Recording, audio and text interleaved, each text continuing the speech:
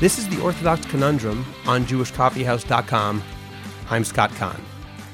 On June 27th, Avital Chizhik-Goldschmidt wrote an article in the foreword entitled, "The Jews Who Ignore Immigrants While Employing Them." The article caused quite a stir as it openly and courageously called out many in the Orthodox community who exhibit and express racist and xenophobic attitudes, not to mention the hypocrisy of many who support an unprecedented crackdown on illegal immigration while simultaneously employing illegal immigrants as workers in their upper-class homes. Avital Chizhik-Goldschmidt is the life editor at the Forward and was previously a reporter for Haaretz.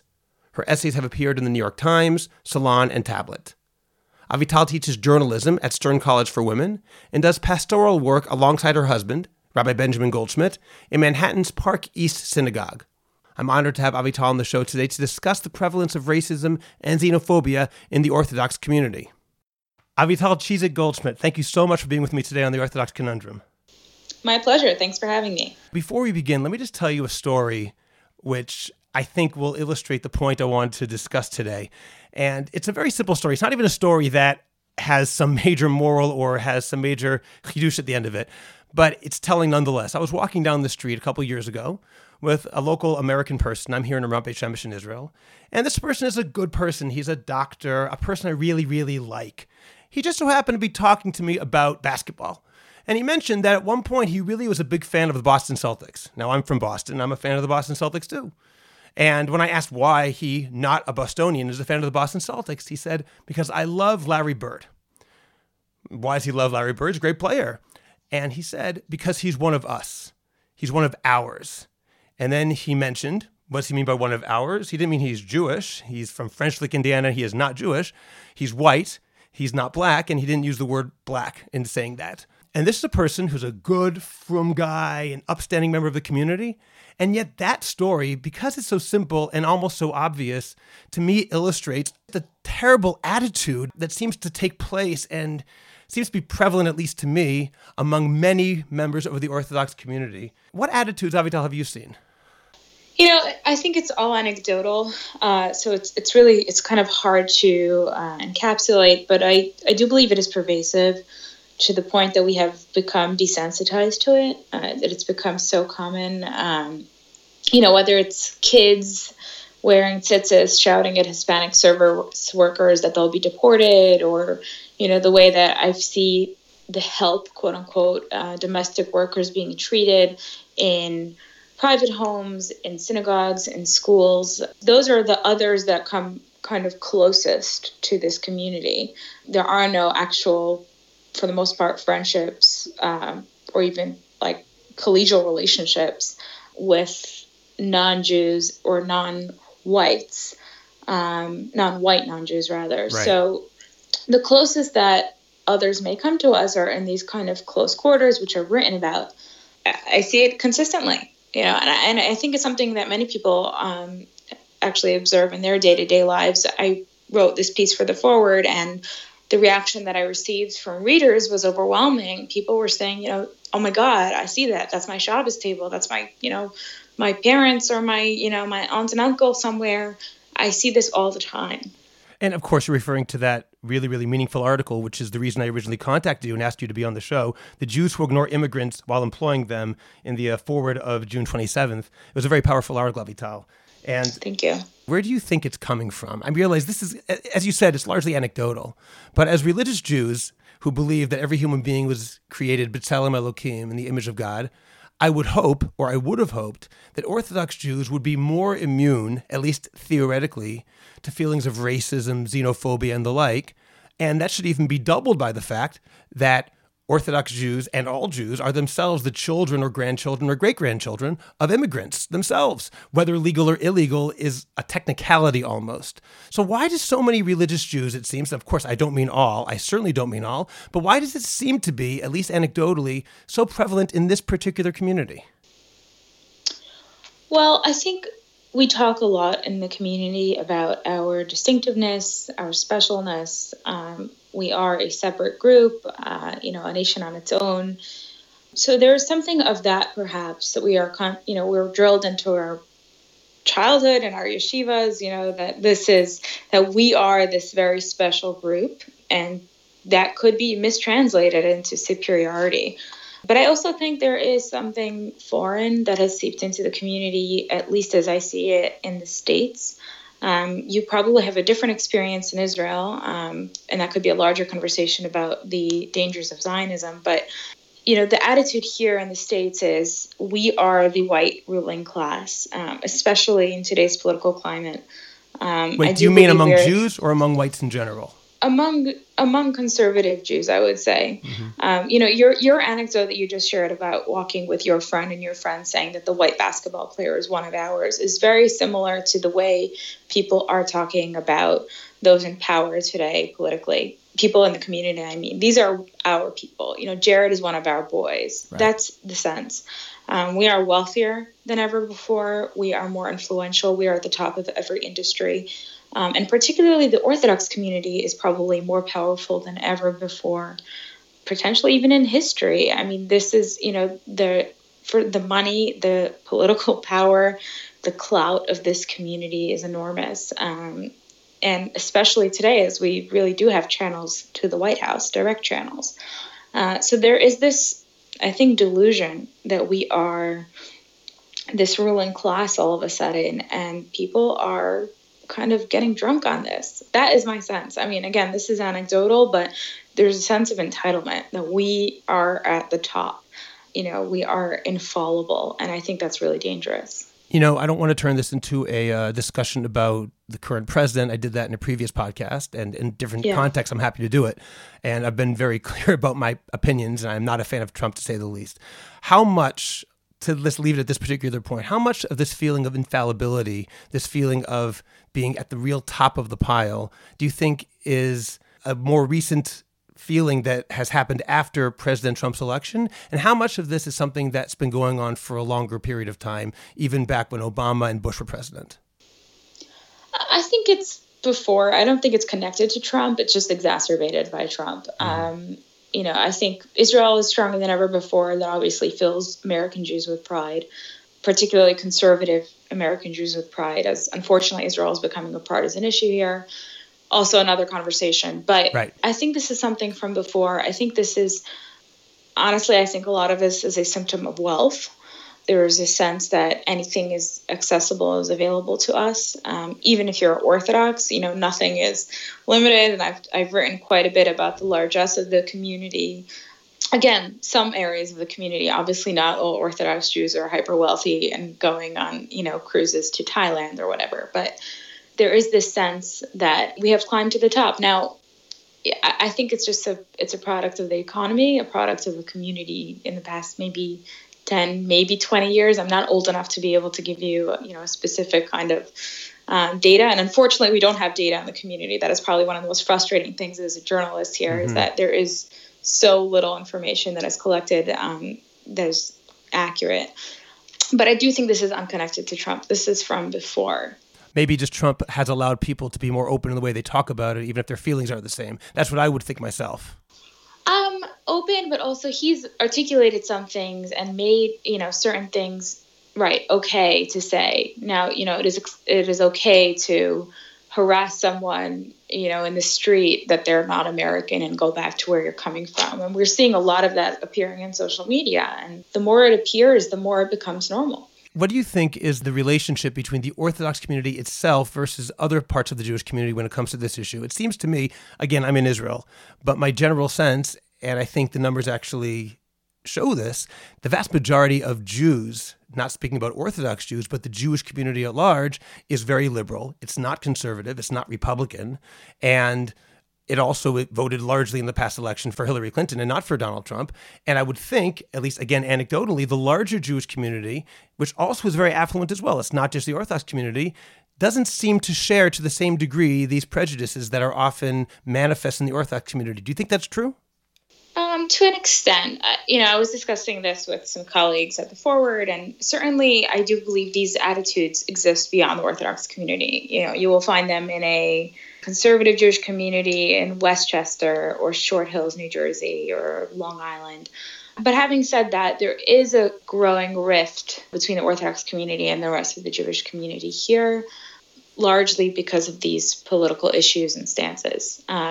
Now, you will find that there are liberal kind of privileged Jews here who may secretly harbor these sorts of ideas, yet publicly will deride Trump and deride America first and support kind of liberal views, yet in private may still have those kind of racist prejudices. You know, at the end of your article, you said something which was really almost a cri de coeur, talking about the way that this is not just an academic subject. We really have lost something. I'm going to quote you what you said. You said, "We have lost our way. We are busy with our rams and fatlings and blood of bulls." You're referring to, you had just quoted a prophet. "Our black hats and glock kosher, mahadrin, and hashkama midyanim, our early prayer services, while willfully ignoring the strangers, the widows, and orphans, even in our very homes. We have grown complacent, fattened by our wristwatches and our Passover hotel programs, apathetic to those around us. I am afraid for our people. I am afraid for our moral character, our communal conscience." God himself reminds us of the dire consequences of this apathy. He warned Isaiah in the very same passage, "And when you lift up your hands, I will turn my eyes away from you." If we turn away from others, God will turn away from us. We cannot afford to turn away. And Avital, those are very powerful words, which leads me to my question, which is, what do you think we can do? Obviously, you as a journalist and you have a platform, it's great to go and tell people to start looking in the mirror and to start becoming aware of this, even those who are doing it, and of course those who are not, but perhaps can raise an outcry, can start to say something when you're walking down the street and somebody says something about how Larry Bird, as a white player, somehow is more connected to us as white Jews. Beyond just saying those words, what can we as a community do to uproot this racism?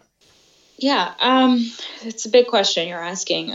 I think it starts in schools. We spend a lot of time studying the mitzvot about treating a stranger in theory, but rarely is it ever applied. I think it's okay to talk about helping non-Jews too. There's this large emphasis on helping one's brother first, according to the halacha, but that seems to imply that we help our brothers to the exclusion of others, which is also not right. There are some interesting programs that are tackling this. NCSY started doing service learning missions, as does Yeshiva University, to communities ravaged by natural disaster. My sister just returned from volunteering in Puerto Rico, but those are nice, but they're more photo ops. And I'm wondering if there are other ways for us to learn about other human beings at a younger age, step outside of our ghettos. I grew up with my father in particular, was very consistent in ensuring that we as children never assumed privilege over others. If we walked by the non-Jewish security guard or the custodian in yeshiva and we did not say good morning to them, he would get upset. There is something to that. I mean, honestly, I believe rabbis must be talking about this in their sermons. It's not enough to talk about Israel anymore. I was just going to ask you about that question, about our job of our leadership, whether it's lay or rabbinic leadership. So what should rabbis do? Give an example. What do you think? So there are some Orthodox leaders who are stepping up, and Rabbi Shafran has written some really good pieces for us, actually, at the forward about racism in this community. And the interesting thing is I received quite a lot of letters from respected Orthodox rabbis in support of my speaking up, all obviously off the record, in private. Wait a minute. Why do you mean obviously off the record in private? Why off the record? Because I don't see most of these rabbis getting up and talking about, the racism in our midst. But wait, isn't that exactly the point? Isn't that exactly what they should be doing? Of course. Supporting you in private doesn't help anybody. Right. As I understand it, again, as an observer, leaders are noticing these social trends in the community, and they are increasingly concerned, rabbis in particular. I don't think they will speak up because I believe they're afraid to upset community members, namely local balabatim, who are the ones who are paying bills and salaries, after all, who tend to be more conservative on these issues. Wow. That is my very blunt assessment of the community as it stands right now. That's a scary assessment. Yes. I mean, this is, again, a larger conversation, but as I see it, Rabbanim are influencing Orthodox street culture less and less these days outside the cloistered walls of the yeshiva. I think our culture has shifted. We look to the most financially successful in our local communities. They're the aspiration for many young Orthodox Jews rather than Rabbanim. This is so interesting you're saying this, only because I think, again, I'll say it for probably the third time, and I apologize, just I'm in Israel, so things are different here. But we all know that one of the major things that has changed in Orthodoxy over the past 100, 150 years is the shift where there's more reliance on rabbis, on centralized figures, on the Rebbe or the Gadol Hador, and the need for Das Torah, et cetera, et cetera. And regardless of someone's opinion about what Das Torah is, it seems to me almost a terrifying thought that when it comes to a regular halachic issue that's on the ritual level, whatever it might be, Yes. or even things like that, we're going to have Das Torah and you can't ever violate that. Whereas when it comes Right. to things like racism and communal things that actually are on the street, they have no say. That's very scary. Right. Yeah. Listen, rabbis are afraid to touch politics, and there's a lot of legitimate reason for that, right? You don't want to isolate people, from coming to shul because they may not agree with your politics. But I do believe there are moments where, there are moral dilemmas that are facing a community or a nation. And in those moments, rabbis have to be standing up and saying something's problematic here. And I think once we start calling racism and xenophobia an issue of politics, we're in big trouble. Yes, absolutely. Absolutely. But the sad thing is that in the States right now, that seems to be the case. If you care about racism and xenophobia, you are a liberal social justice warrior. And that is a tragedy. When you say that some rabbis are doing something about it, they're stepping out and they're speaking at least privately about it. Is there a way that, obviously this is a big question to ask you as a journalist, but from your experience in seeing the community, what do you think can be done in order to force that issue onto the streets, aside from speaking out, or is that all we can really do? It's a good question. I'm a journalist. I'm a writer. So my job is to hold up a mirror and let the community figure it out. So I honestly don't know. I don't have solutions. I wish we could see people talking more openly about these problems. I think people are, again, terrified. There's a lot of there's a lot of stigma. Listen, I had to muster up a lot of courage in order to say this. I was risking a lot. There's a lot of social stigma to be talking about how we treat non-Jews. That's airing our dirty laundry. That's one of the biggest sins in Orthodox Judaism today. So I don't know, beyond talking about it, beyond being conscious of it, I don't know. Listen, as someone who works in liberal media, I have personally changed a lot. I came from, the Orthodox shtetl myself, and I never spoke to people different from me until a certain point in my life. And I've changed because I've just become more conscious, more sensitive, understanding that there are other people with different experiences and with less privilege maybe than I do. This conversation about privilege in America is a real thing. It's a real problem here. It is not just another liberal snowflake buzzword. It's a real problem here. And if we don't face it head on, we are going to, I think we're leading ourselves to self-destruction. Well, at the risk of trying just to flatter you, I commend you and really thank you for writing that article. And I hope at least on some level, I know it did take a tremendous amount of courage, and perhaps that courage alone and the fact that you wrote it and were able to take a stand will help to open a conversation. That's what we're doing now, and hopefully other people will do the same. I want to just throw something out. Two other possibilities that I thought of as you were talking.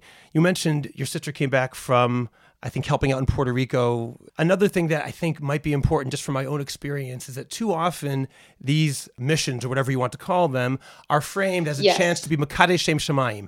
And that's great. Yes. Of course they are. But on some level, by saying that, it makes it again about us, as opposed to this is a chesed opportunity, which is a very different way of framing it.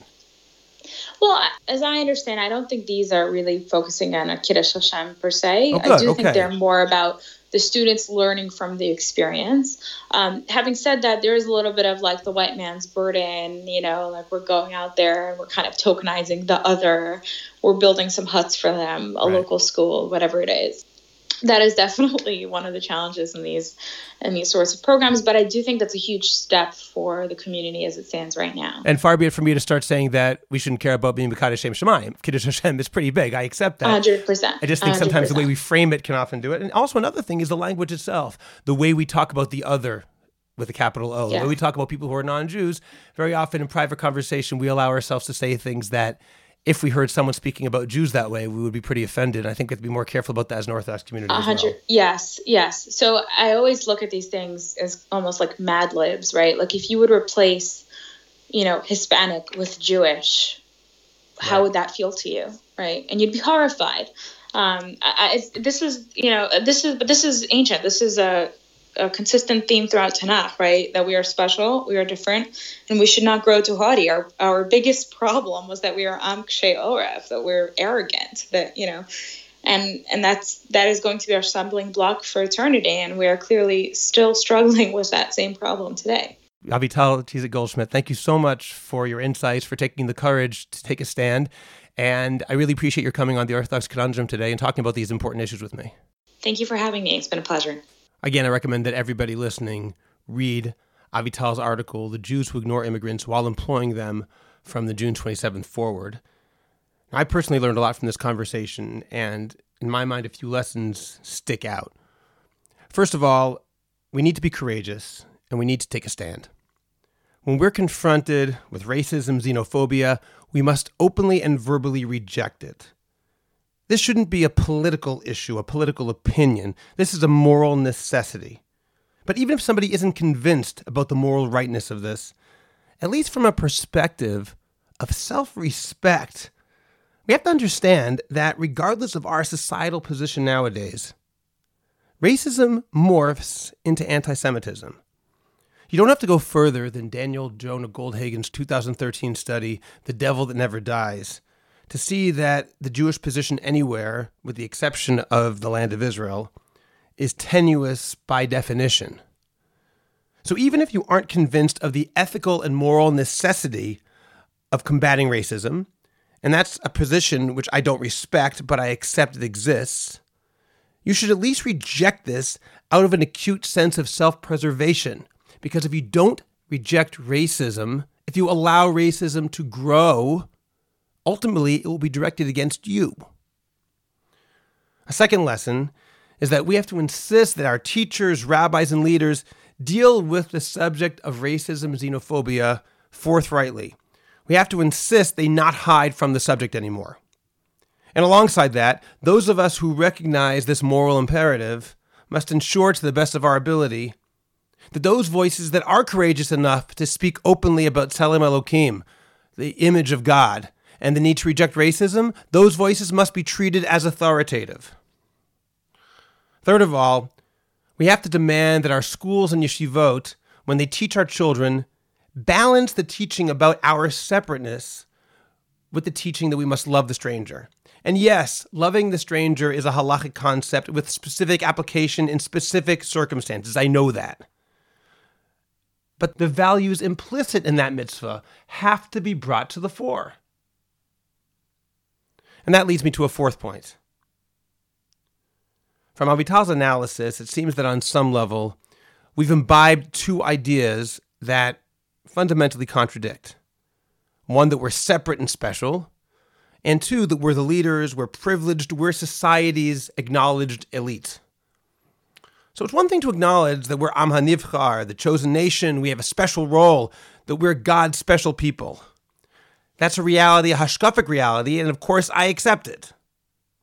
When it's seen as a responsibility, as a requirement to be the best, as a call to action, less an inherent quality than a demand to actualize and demonstrate this reality by following Hashem's will and doing what we can to improve society, in that case, this idea gives us strength to truly be the chosen nation. But when chosenness, or the idea of chosenness, is combined with entitlement, which is not what it's supposed to be at all, when chosenness is a title of nobility rather than a demanding call to action, it is very damaging. And it sounds as though this combination, perhaps born of wealth, privilege, lack of fear, and yes, a lack of sense of responsibility, has infected too many members of the Orthodox community. Chosenness must be a call to improve society, and when it's not, we're doomed. I remember a long time ago, I went to one of my kids' Purim programs at his school.